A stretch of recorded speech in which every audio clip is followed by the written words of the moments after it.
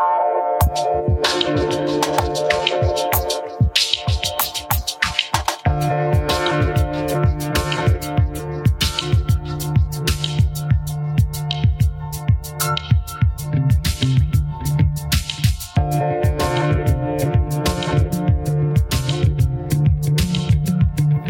back to the Magic of the Spheres podcast. This is Sabrina Monarch, and this is a show about spiritual lifestyle and personal evolution.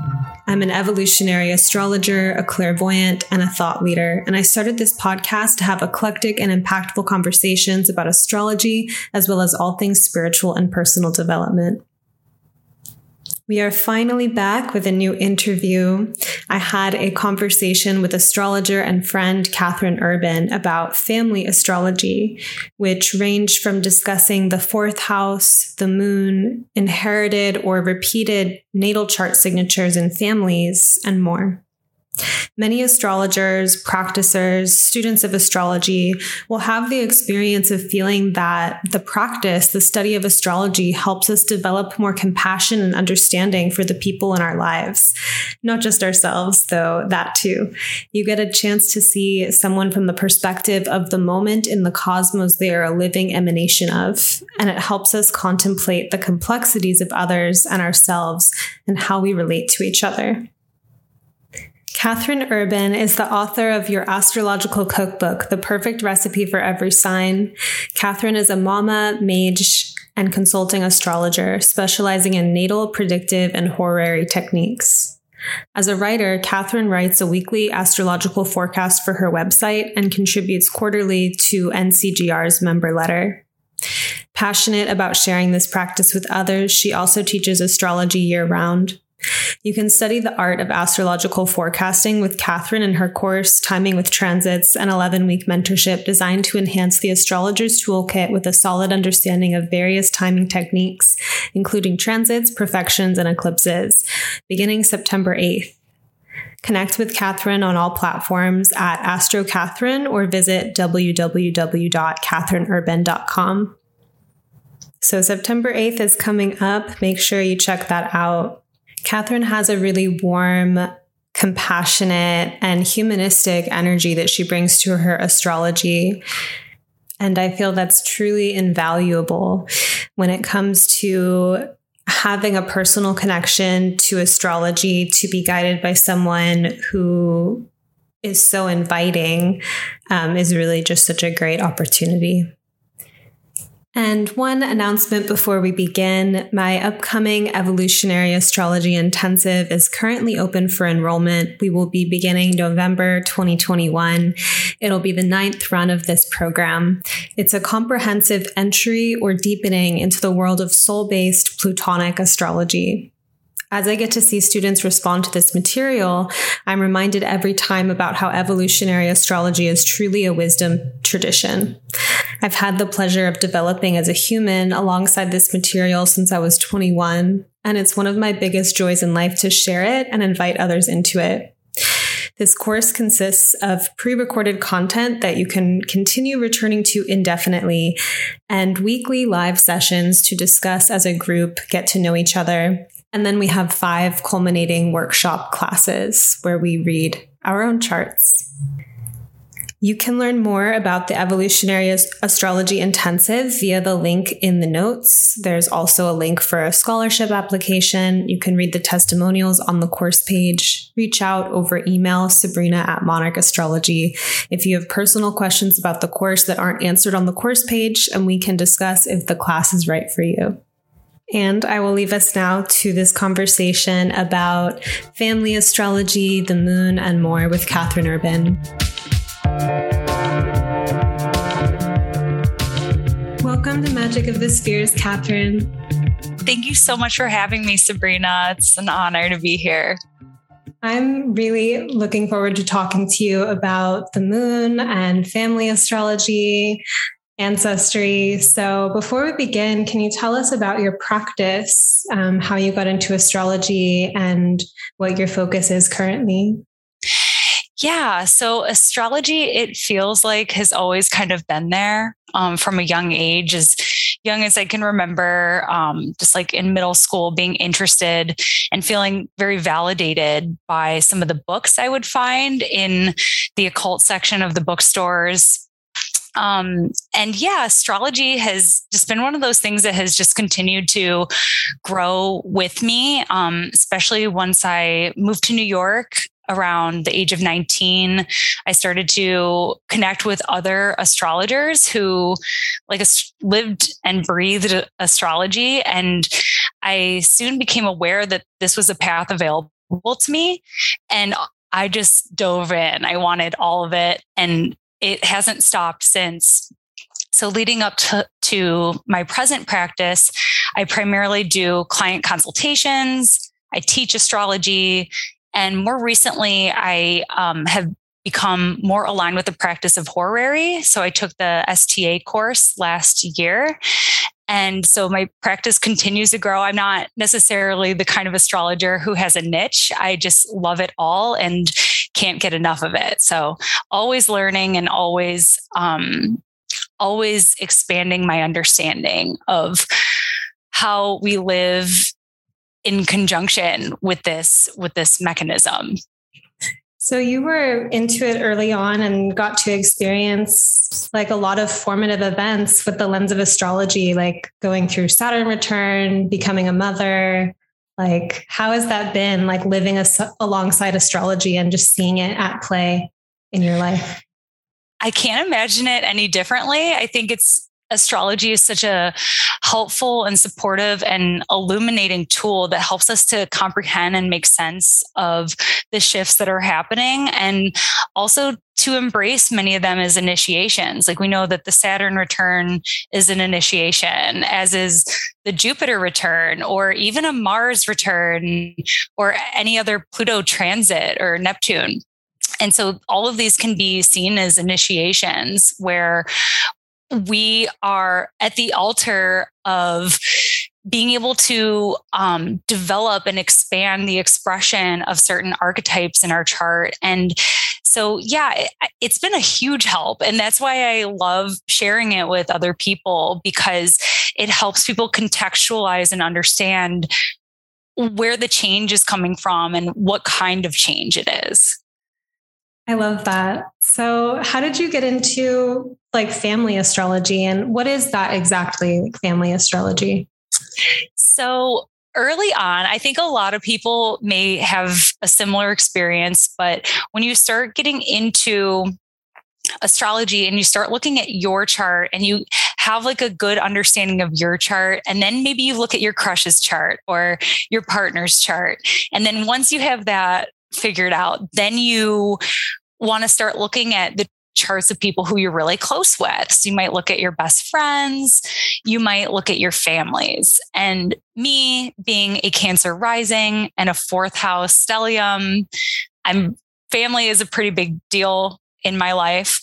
And so, yeah, I, of course, started to look at the charts of my family members and started to notice a correspondence between similar aspects, similar sign signatures, especially with like the moon and the rising sign starting to appear over and over again. And I just kind of wondered, what is this about? And is this unique to my experience? Do other people experience this? And so a lot of my journey has been trying to wrap my head around that and understand it better, just because I feel like there isn't a whole lot of material out there on family astrology. There is a really good book I can recommend. It's called The Astrology of Family Dynamics by Aaron Sullivan. So I read that book a number of years ago, and it's a really good book if anyone is interested in this topic. But yeah, family astrology to me is basically being able to understand the context of your life and who you are and how that was maybe related to or informed by the people who you grew up with. And there's a way to think about this in a biological sense, but also an environmental sense. So thinking about our chart as a blueprint, thinking about our chart as the moment that we took our first breath and the very imprint of the cosmos, but also reflected here on earth as our immediate environment. And so how does that look like? And so, yeah, for me, family dynamics and studying family astrology really helps me to understand the immediate environment that was very formative, but also how we kind of fit into the family unit. So for the fourth house, and for anyone who, I think a lot of listeners know about the fourth house, but it's like the very bottom of the chart. I guess in some house systems, the IC marks the beginning of the fourth house if it's a quadrant-based house system. But how do you define the fourth house, and how do you feel it in your own life being the fourth house stellium person? Yeah. So the fourth house for me, of course, it represents some pretty foundational topics in our life. It's our home. It's where we are rooted. It can be our physical dwelling. It can also be our family of origin. So the fourth house really has a lot to do with our roots and where we're receiving nourishment from. So the fourth house, another really cool analogy I have for the fourth house is, Sabrina, I know you're a dreamer. Yes. And you know how we dream of houses and things like that. We're in a house. I dream of houses all the time. Me too. Yeah. And so, I find that houses, like the house that we see in our dream, is very often a reflection of our inner foundation, what's going on in our inner world at the time. Yeah. And so, the fourth house, very often is going to reflect your inner foundation, where your soul is seated, in the body. And that's so interesting, the bringing in the dream energy, because I feel like the fourth house, even though part of it can feel so basic or fundamental, as in it's our roots, that the roots go so deep that there's an unconsciousness or a mystery or a ancestral history behind it. And so we come into this life and we have these maybe emotional conflicts or just things that we're working through. And we think at some point that it's us. And then the deeper we get into it, the more it's carried from our family line, or carried from, even just a species level, or carried from something deeper, that can always go more and more below. So I think the fourth house has that interesting, mysterious quality to it. Oh, absolutely. It's a hidden house. It's considered a more hidden house because it's the lowest. And it's the point where, the sun, it's basically the midnight point of the chart. It's where there is, there is a hidden nature to the fourth house. And I love what you just brought in, Sabrina, about, the hidden nature of it and the things that are kind of unseen. Because I just had a thought as you were talking about that, about even how growing up, a lot of our parents, we don't know the full extent of their past. We don't even know everything that they went through in their lives up until we were born. And I've had this interesting experience with my own mother where I find more and more layers of the truth. She'll tell me a little bit, and then as I've gotten older, I get more and more of the story. Yeah. So there's that part is hidden, but you still psychically might pick up on some of the things that were very formative for your parents, but you don't really know a whole lot about where that really comes from.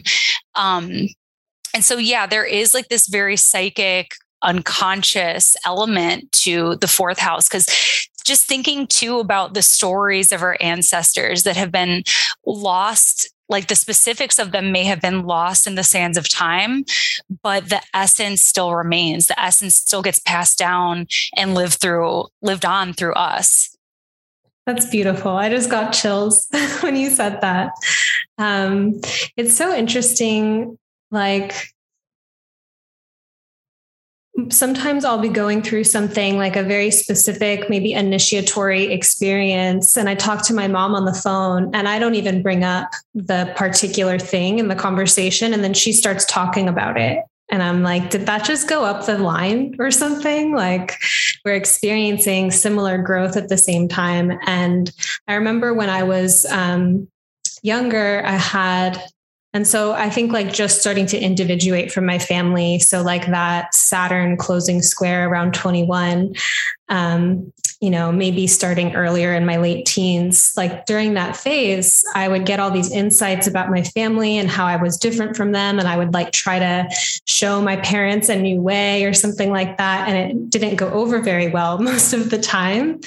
And, at some point, I just stopped trying to like change my family and realized that if I like just went forward and lived my own life, that it tended to ripple back more than if I just tried to like alter my family line or something. Do you like come up across this when it comes to like fourth house themes or ancestry and the kind of like ancestral healing? Yeah.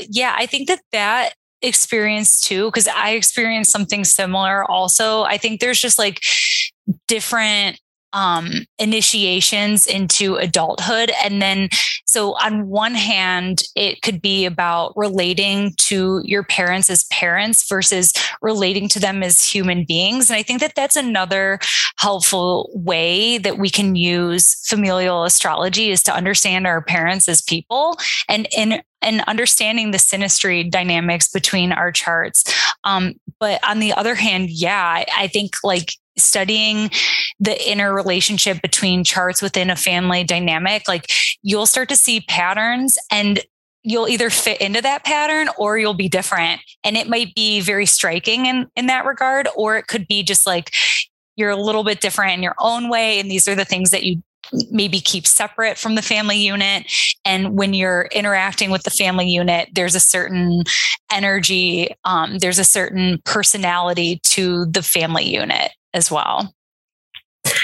Do you have any examples of like synastry showing up in family and kind of like how that shows up in terms of the family dynamic and how it's charted?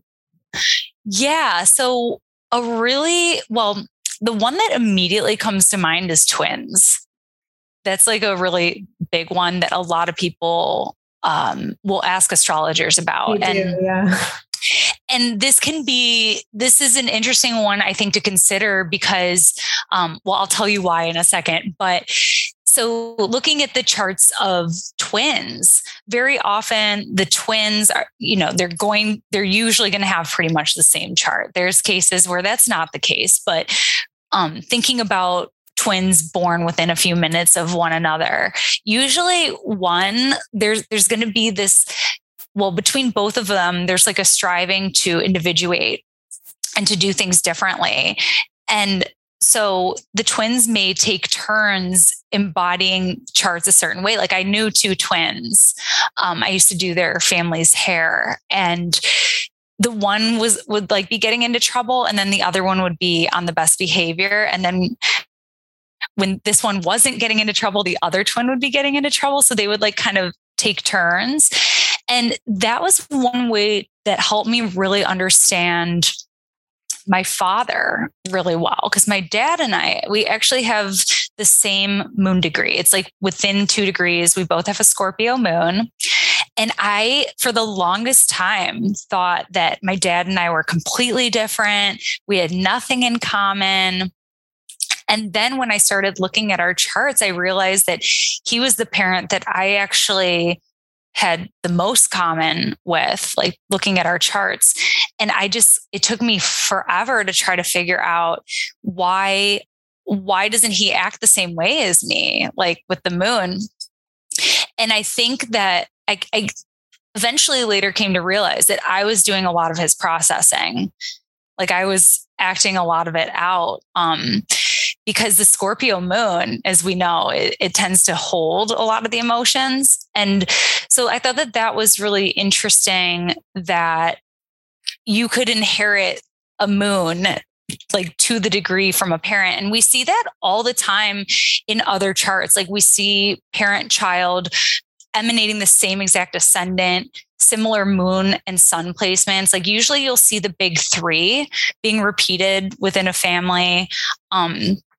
You'll see that all the time. And that's actually for a couple different reasons. One is that the ascendant, it's going to describe like your physical body for one.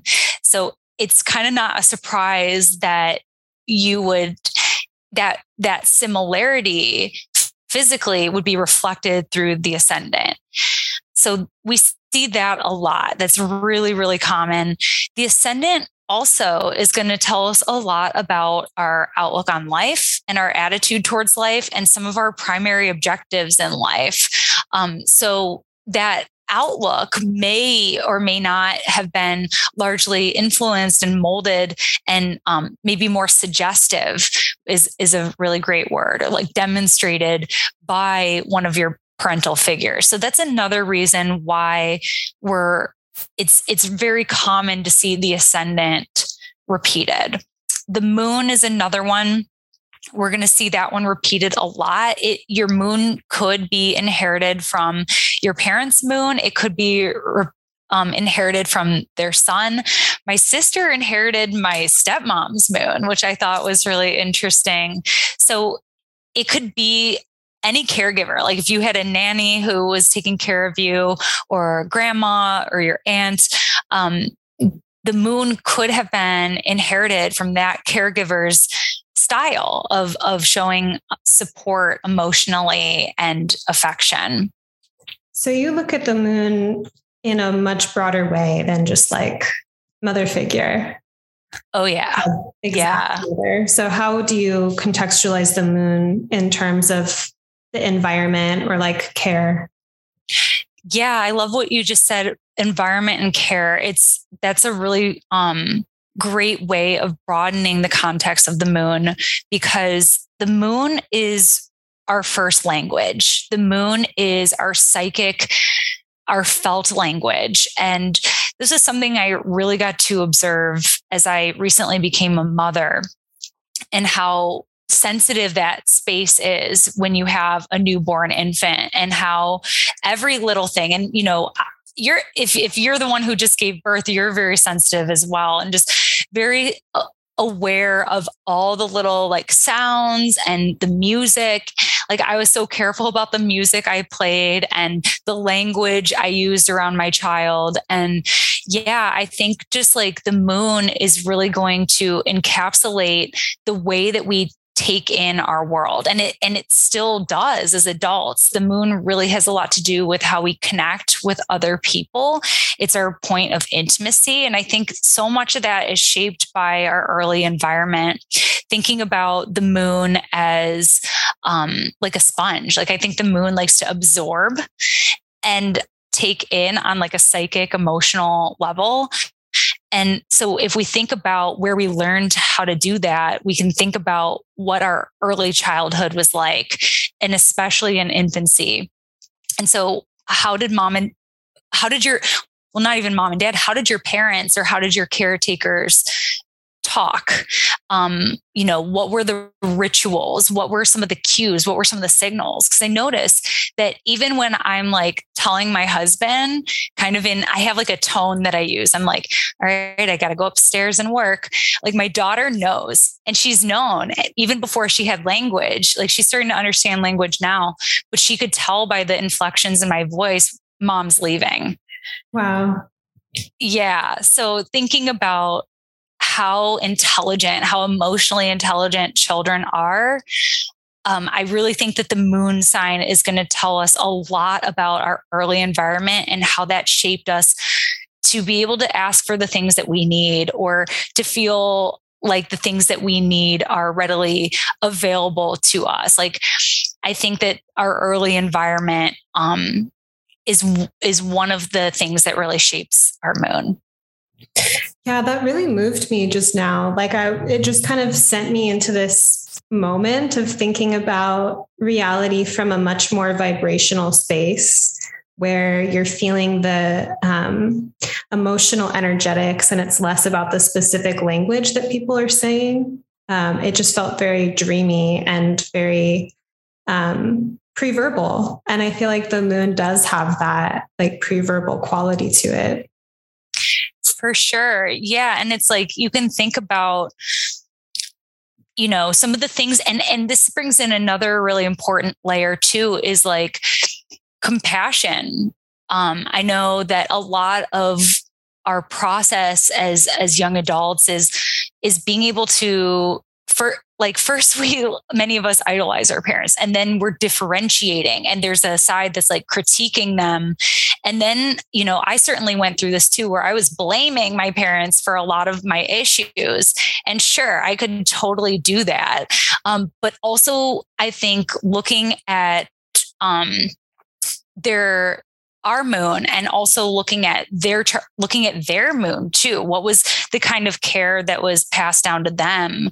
And that can help inform us and contextualize and understand the ways in which they were able to give to us in the way that we needed, and the ways in which they didn't.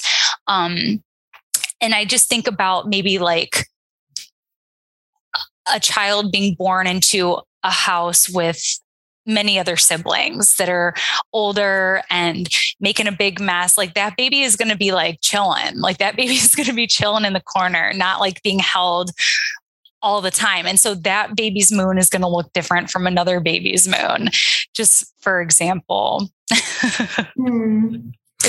So one of the things that I have noticed with family charts, and I haven't looked too extensively into it because it's usually in the case of having like a regular client that, that comes in. It's not like the one-on-one like chart reading. And even so, people aren't always bringing in their family charts. But when I have looked into it, there usually is themes that show up. And one, for me personally, like I have moon opposite Pluto. My brother and I have the same moon sign and the same Pluto sign. So we both have that moon Pluto opposition. My mom's moon in Scorpio. And so I can feel that, connection. And then I read this book, The Hades Moon, and it talked about how moon Pluto is deeply ancestral and it will pass on. And then I started to notice in my clients, especially the ones that have children and have shown me their children's charts, that's almost how it shows up more for me than people showing me their parents' charts, is like that moon Pluto energy, will show up again and again. So that's just one that I've like keyed into in particular, but it did kind of reveal that like there's some deeper thread that's being worked through the family line. And so the moon like brings in that moment of ripeness, I suppose, where like it's time to give birth, like the moon aligns with the whole field of the family line. Yeah. Yeah. Those are some really beautiful layers to consider too. Yeah. The Pluto is very compelling. We know that the energetics of Pluto are very strong. They're very powerful. And yeah, so that is one that does tend to get passed on, because if you have a parent who is just very emotionally and psychically magnetic, but also they're emanating, like it's really palpable, like really strong emotional field that's going to be felt by an infant. Like, oh, this is how I emote. This is how this works. And so that's one that's really strong and frequently passed on. Saturn is too. Saturn is a really strong one. And another way that you can look at it too is like what modality is the aspect in. So like if you see a similarity between like your parent and your chart, you can see how fixed is this? If it's in a fixed sign, it's like, all right, we're really in this. Like we're really processing this. Like we're really in this to figure some stuff out. And if it's cardinal, then it's like probably a newer one. It's like not as deeply rooted and ingrained in the family mythos. And then if it's mutable, it's probably changing. And if you see like an out of sign one too, that's a good indicator of change too. But you brought up a really great point, Sabrina, about how, and I know because you're an evolutionary astrologer, you really tend to focus a lot on like what we're here to do, like on a soul level, and how our chart really reflects that, what our soul purpose is. And I think that there's like a family soul too. Like I think that like, what are we here to accomplish as a family? And the compassion part really comes in here as well too, because we know that the people closest to us can hurt us the most or create the most like dissonance and everything like that. And so understanding that there's something else at play, like something very unique to the human condition. And that's being enacted very often through the family dynamics. That's really interesting. Like the family soul. Yeah. And there's like one other thing that keeps coming to my mind that I want to add before I forget too, is that very often too, I know a lot of astrologers have had this experience when they have a child and they look at the moon, because the moon is going to tell you a lot about your nurturing style. And yeah, the moon, as we've mentioned, can apply not just to the mother, but to all like the general kind of care given by both parents and caregivers as well. But, some astrologers have shared this experience where they look at their child's moon and they're like, oh my God, is that me? What does this say about me? Exactly. And I think another layer to it that I read somewhere way back, so I apologize, I can't properly cite the source, but they said, it's also possible that this is the type of care and this is the type of parent that my child is inviting and asking me to be. So, as we grow and as we evolve and our children teach us things, our chart is going to evolve in its expression. And so, parenthood changes us. So, the child's chart is asking you to show up for them in a certain way. And I think that that's one reason why children for the same parents can have different moons. Wow. That's a really interesting way to kind of frame it. Because I definitely can imagine that, feeling jarred by looking at your kid's chart and seeing yourself in it in a light that maybe is confronting, or like, I'm not that, or I don't want to be that. And to think of it as like what the child is desiring. And it's interesting too. I find that usually when parents come to me with their kids' chart, it's coming from such a genuinely caring place, like this vulnerable, like I want to take care of this child, or like really honor like their uniqueness and help cultivate them. Like they're looking for the guidance in the chart. And it's kind of like an entry point into seeing like, what is this being? Who is this being? What do they need? As opposed to what's my preconceived concept, or how do I want to mold them according to my own ego or something like that. So I noticed that just genuine kind of tender intention behind looking at kids' chart in that way. I just thought I'd throw that in because there's something sweet about it. Totally. And I think that that's something that a lot of people have questions about. Like I know there are some astrologers who like won't read a child's chart, or they won't. I know astrologers who haven't looked at their children's chart. But yeah, I think that like what you're saying is right. And that a lot of times parents who would bring us a chart, like they're really trying to understand, like you said, how to show up for them better, how to understand them better. And also I find that a lot of times it's like you're kind of reading more of the parent too.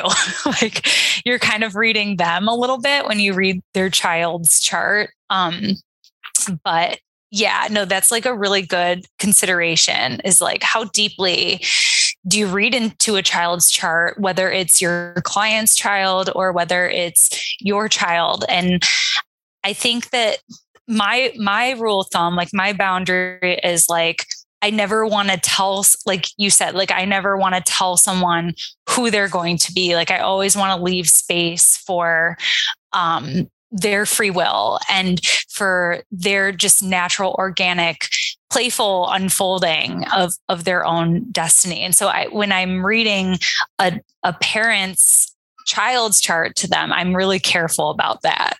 Yeah, it's fun. I'm just remembering I actually met someone at a party one time who, it's funny because this was like, it was on New Year's 2020, before everything went down.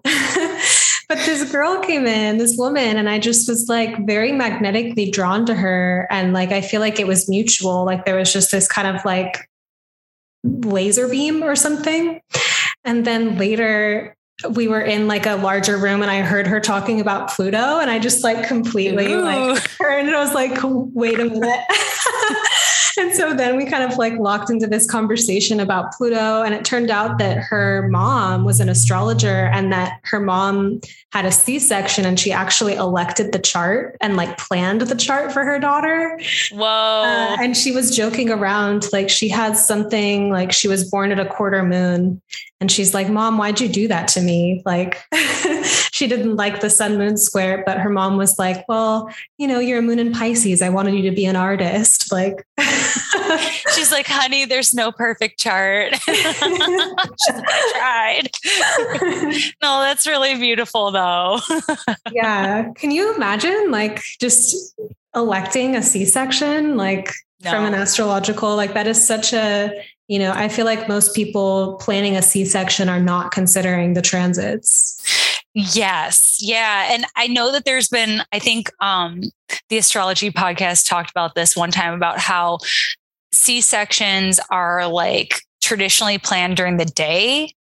So like most of the planned C-sections are planned during the day and how that is like an interesting dynamic shift. But I've heard people talk about, I've actually had someone DM me last week where they were really wondering, like, I had an emergency C-section. Does that matter? Like, did my child still get the right chart?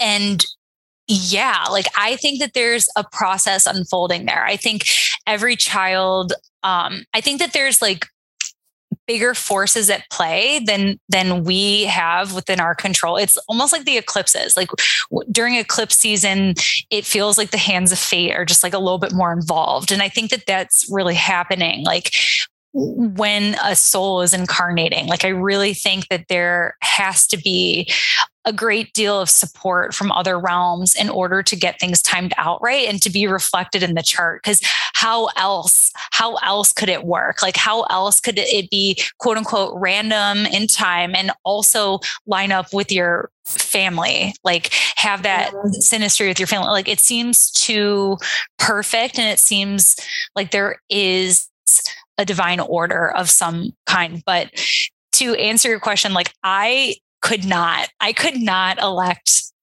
a child's chart, even though I do think that people do it all the time, like you said, without knowing the astrology. And I think that people must be like in the flow. And then, you know how it works too. Like when clients cancel and like, you just like happen to have needed the day off. You know what I mean? Like it just kind of works out, I think. Totally. I know. I just think that like planning a C-section without astrology and without that even as a consideration would be so much less stressful than knowing the astrology and having to choose. I know. I think part of me would be like, you know what? You guys just pick a date. Like, like you guys, but then I think I would feel like I should pick a date. So I don't know. This is like some weird, like existential question I didn't anticipate coming up. It feels like a big task to do that. Yeah. For astrologers. Yeah.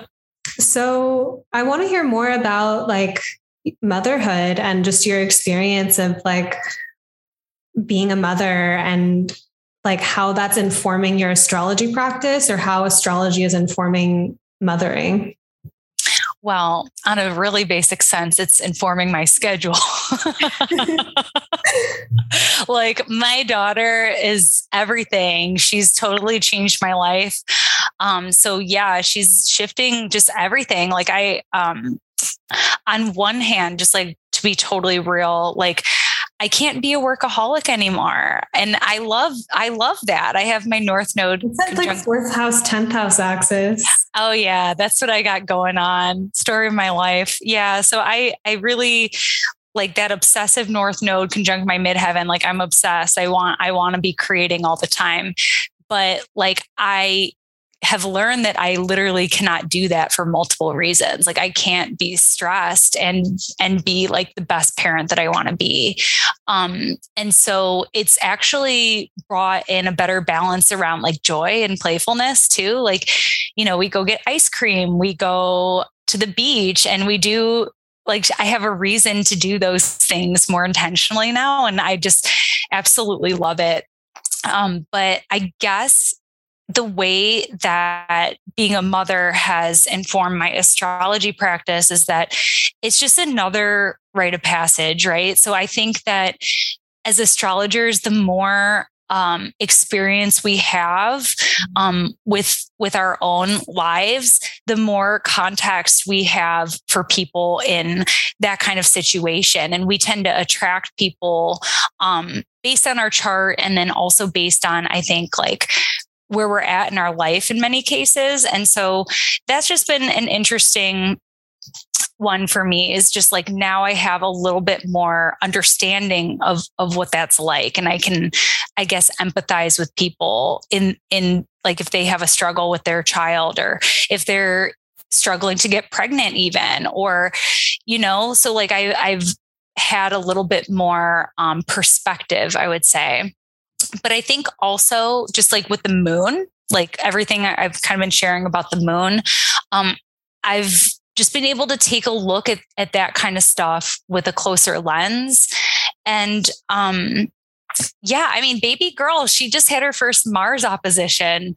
So I got to see like a bit of the tantrums coming out, and she just learned how to say no. It's super cute. But yeah, so like the Mars transits for sure. Oh. Yeah. And I think you've mentioned too, that you see her like mimic you, and just like you're seeing that like in a way that's informed by your understanding of the moon. Yes. Thank you for reminding me, Sabrina. Yeah. So children, it's been interesting to observe my daughter just kind of mimic her environment and mimic me and mimic my husband. Like yesterday, there was some people working on the house next door, and she started hammering. She started hammering on the window. And then today, like a couple of days later, she was like hammering on this little like play area. And it's crazy how just like absorbent, again, that absorbent quality of the moon to just like take in your environment. And children are such quick learners. And so that's the other thing too, is that it has shocked me at like, no one prepared me for how smart this kid would be and how quickly she learns things, how quickly she understands language and subtleties in communication. And, you know, kids, they can manipulate you too. Like they can start, like they're really smart. Like they know how to get what they want. And yeah, kids are like, they're really smart. And so, yeah, that has really just like expanded my understanding of the moon as being like a psychic sponge. A psychic sponge. Yeah. Yeah. I love that. So how have you, like, coming back to what you were saying about, you know, being moon in Scorpio and like feeling the connection in your family and whatnot. How do you feel like that? I'm not sure if I would say like played out, because it's still playing out, but kind of like where you are on the wave of that, of like learning about how you're carrying that. Oh, yeah. So yeah, it's interesting because I think you could understand being like a moon Pluto person, maybe like, like I feel it took me a while to realize, but I felt like being like a very sensitive person, I was kind of like taking on a lot of the psychic debris in my family, like a lot of the unresolved stuff that people weren't necessarily communicating. So that was how it showed up early on. And so understanding astrology, learning more about what it means to have a Scorpio moon, that was really validating for me and really helped me to kind of steer it a little bit differently. And I think also moving out helps, like being like your own autonomous person. But still to this day, like I do hold on to stuff. I hold on to, especially like a lot of the family stuff, and I still continue to process through it. So it is hard having a Scorpio moon. If you don't have one, you're kind of lucky. But it's also a really potent and really powerful placement as well. But I think just like having, so the moon, my moon is actually in my 5th house, but I have a lot of 4th house planets, as I was mentioning, and my sun actually conjoins the IC. So a lot of my path, into adulthood, especially in becoming a mother, I wanted to do a little bit more investigation into my family and into my origin story. And I ended up discovering that my dad was adopted. And I ended up doing a lot of research on his birth mother, and I ended up finding his birth father. So it's kind of a crazy story, but I was able to get their birthdays. And so this actually adds an interesting layer to family astrology, is that I was able to get their birthdays. I don't have their timed charts, but I was able to look at the charts of my father's biological parents. And I also, of course, had like the charts of my grandparents, the ones who raised my dad. And it was interesting to see how his chart really connected with all 4 parents, with all 4 parental figures, and how his birth father was a Scorpio. So to tie in the Scorpio element, and then my dad's birth mother was a Virgo, and my dad was a Virgo rising. But also in my dad's adoptive family, there was a ton of Virgo placements. And of course, me and my siblings have them too. And so when you find like a broader theme like that in your family, you can think, what is this sign about? Like, what story does this sign have to say? What is the mythos of our family? And it can help contextualize a lot of the elements. Like, I used to resent that my dad didn't want me to be a hairstylist. He wanted me to go to college and to have a degree and all this earthy stuff like materialism. And he wanted me to play the safe route and the predictable route and to have all this money. And so of course, like coming from his point of view, of course you want your kids to be successful. So that you don't have to worry about them. But I wanted to do my own thing and to blaze my own path.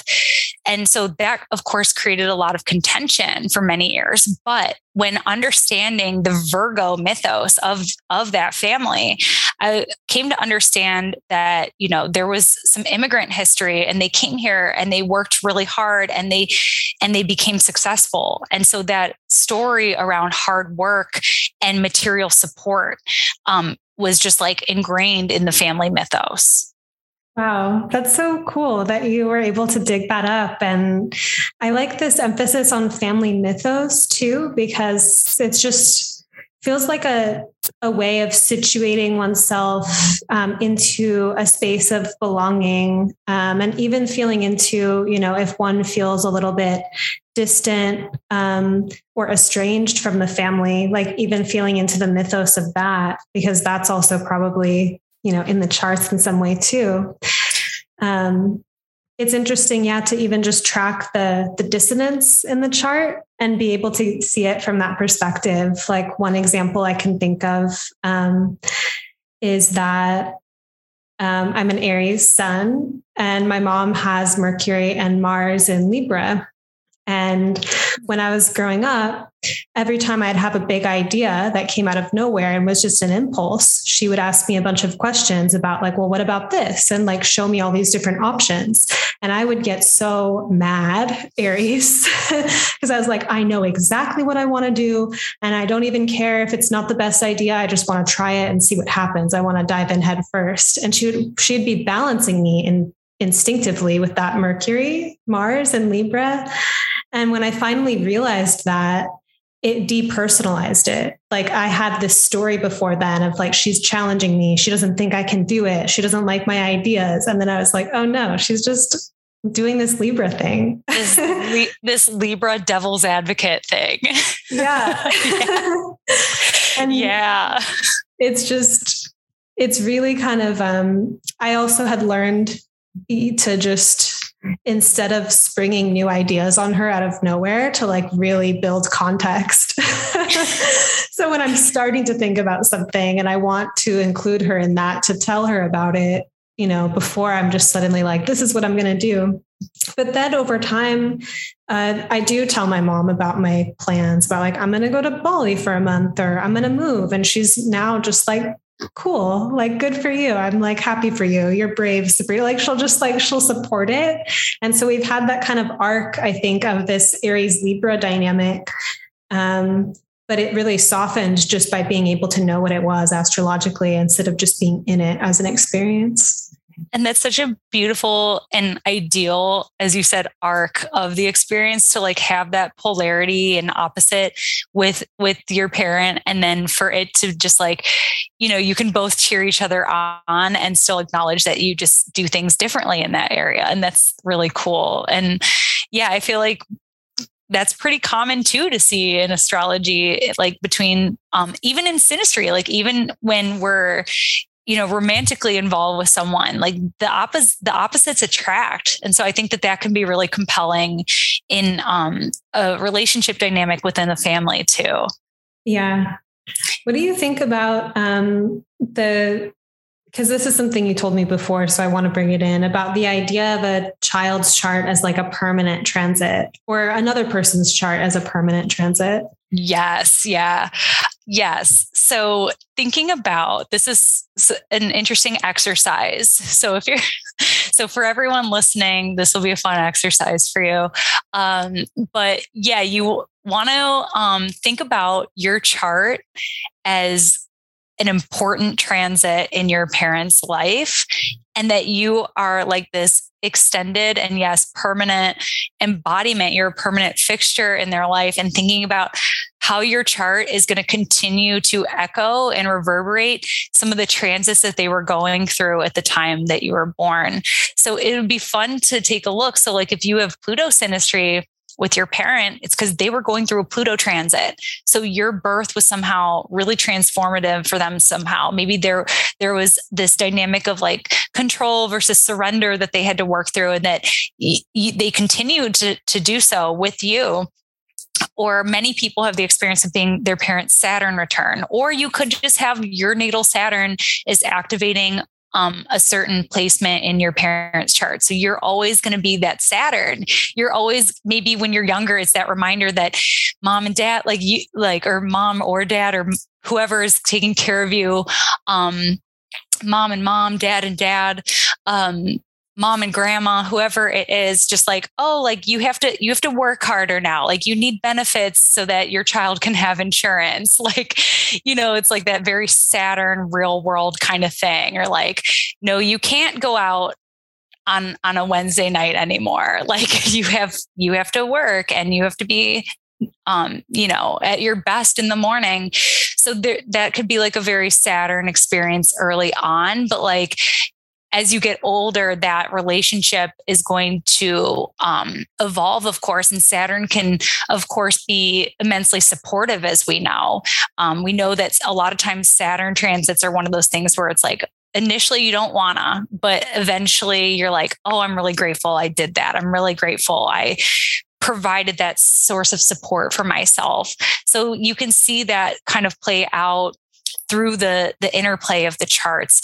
But, maybe you have like a Uranus transit. Like I know there's a woman in my family who raised her children, thought she was like good to go, pregnant at her Uranus opposition, and like went through it all over again, even though her kids were grown. And so, then that child is that Uranus opposition.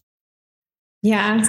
So it's interesting to think about that in that way. And in that regard, you can think about synastry in that way, about how the way that that person's chart interacts with yours and vice versa is like a transit that is not going to go away in 3 years. Yeah, that is really, it's pretty like, I never really thought of it that way before, that like a child's chart where there's synastry, that was a transit to the parent, right? Like that. And then the idea that that transit continues to emanate, just as I guess if we launch or start something, that is the transit that emanates or something, but it's a person, and that person, as they grow, is a continued emanation of that transit that was happening at birth. Super fascinating.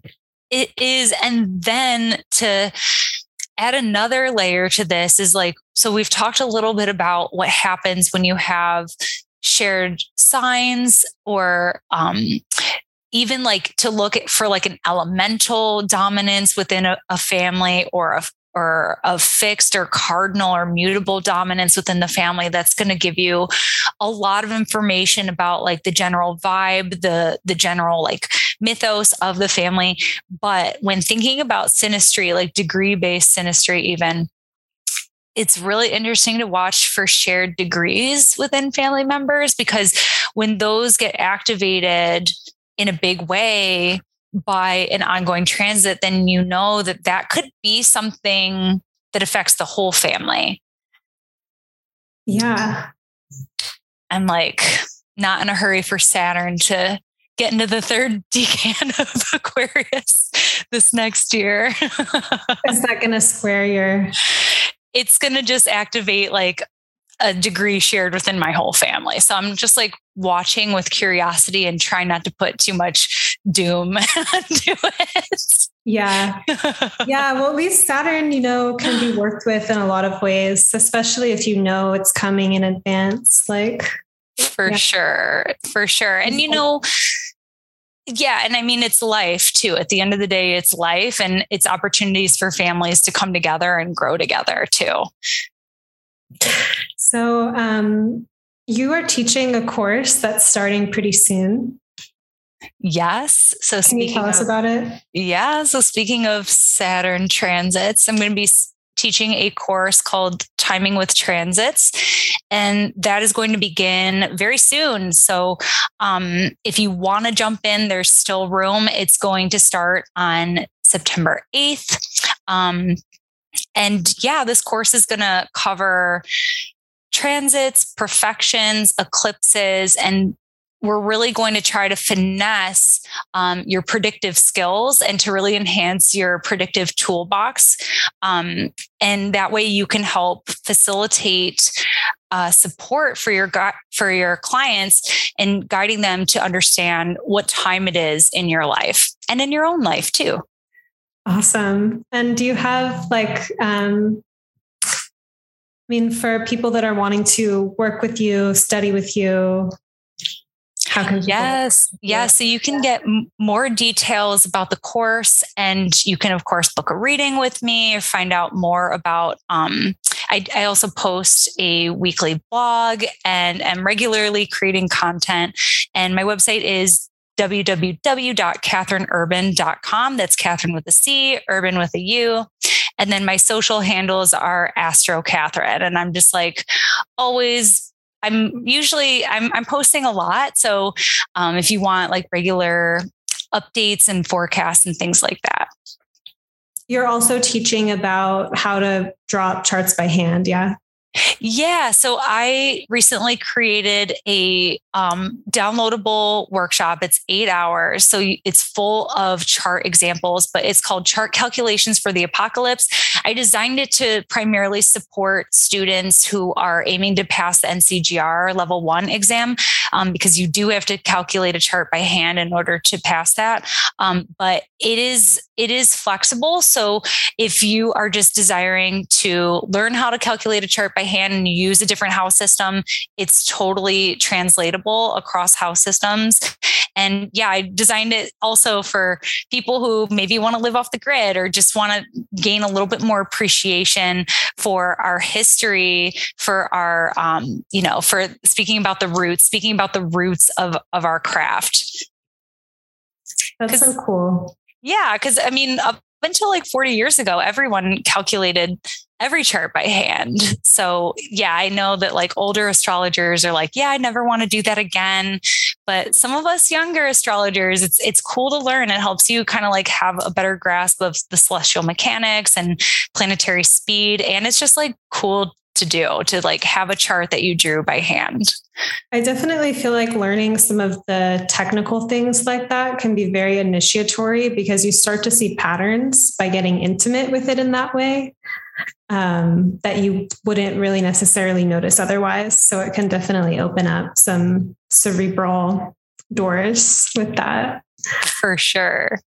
For people that are interested in diving into family dynamics more, like what would you suggest in terms of working with you or just tips in general for getting deeper into that? Yeah. So I do have an offering on my website also. It's a family dynamics reading. So we can talk about your family. I just have it so that we can talk about as many charts as you want, but we just won't be able to get into as much detail. So choose conscientiously about how we want to use our time. But yeah, so we can look broader picture with the family mythos, or we can look at like intimate relationships between a few family members. So that's a fun reading to do. And that one's available on my website. And then also the book I mentioned at the beginning, I'll repeat it again here. It's by Aaron Sullivan, and it's called The Astrology of Family Dynamics. And it's really provocative and really illuminating. And it's kind of dense in some ways. Like there's a lot of information in this book. So if you're interested to learn more, those are two ways that you can do that. Cool. I'm super curious to learn more about it. And I'm glad that you brought this to us. And I love just your like Libra Sun, Cancer rising energy with this in terms of like understanding the relational dynamics of family. It just feels like such a beautiful reflection of your natal chart. Thank you. I really appreciate that. And just like a final food for thought too, is that like on this idea of ancestral healing, like I know so many people are interested in this really valuable work at this time, and looking at the charts of your family is a really powerful way to tap into that with both compassion, but also the desire to understand and contextualize. Beautiful. Thank you so much, Catherine. Thank you so much, Sabrina. Thank you for listening. If you enjoyed this podcast and you have something to say about it, I would love to read your review on Apple Podcasts or iTunes. If you take a screenshot of your review before you click submit and email it to me at sabrina@monarchastrology.com, I'll send you a resource library about creating and elevating your reality, containing several hours of video about the intersections between manifestation and astrology, really exploring like the Leo and Aquarius archetypes, especially when it comes to that process. Your review greatly supports the livelihood of this podcast, and that is my way, this resource library, of thanking you for supporting this podcast in that way. I hope that you have a magical rest of your day.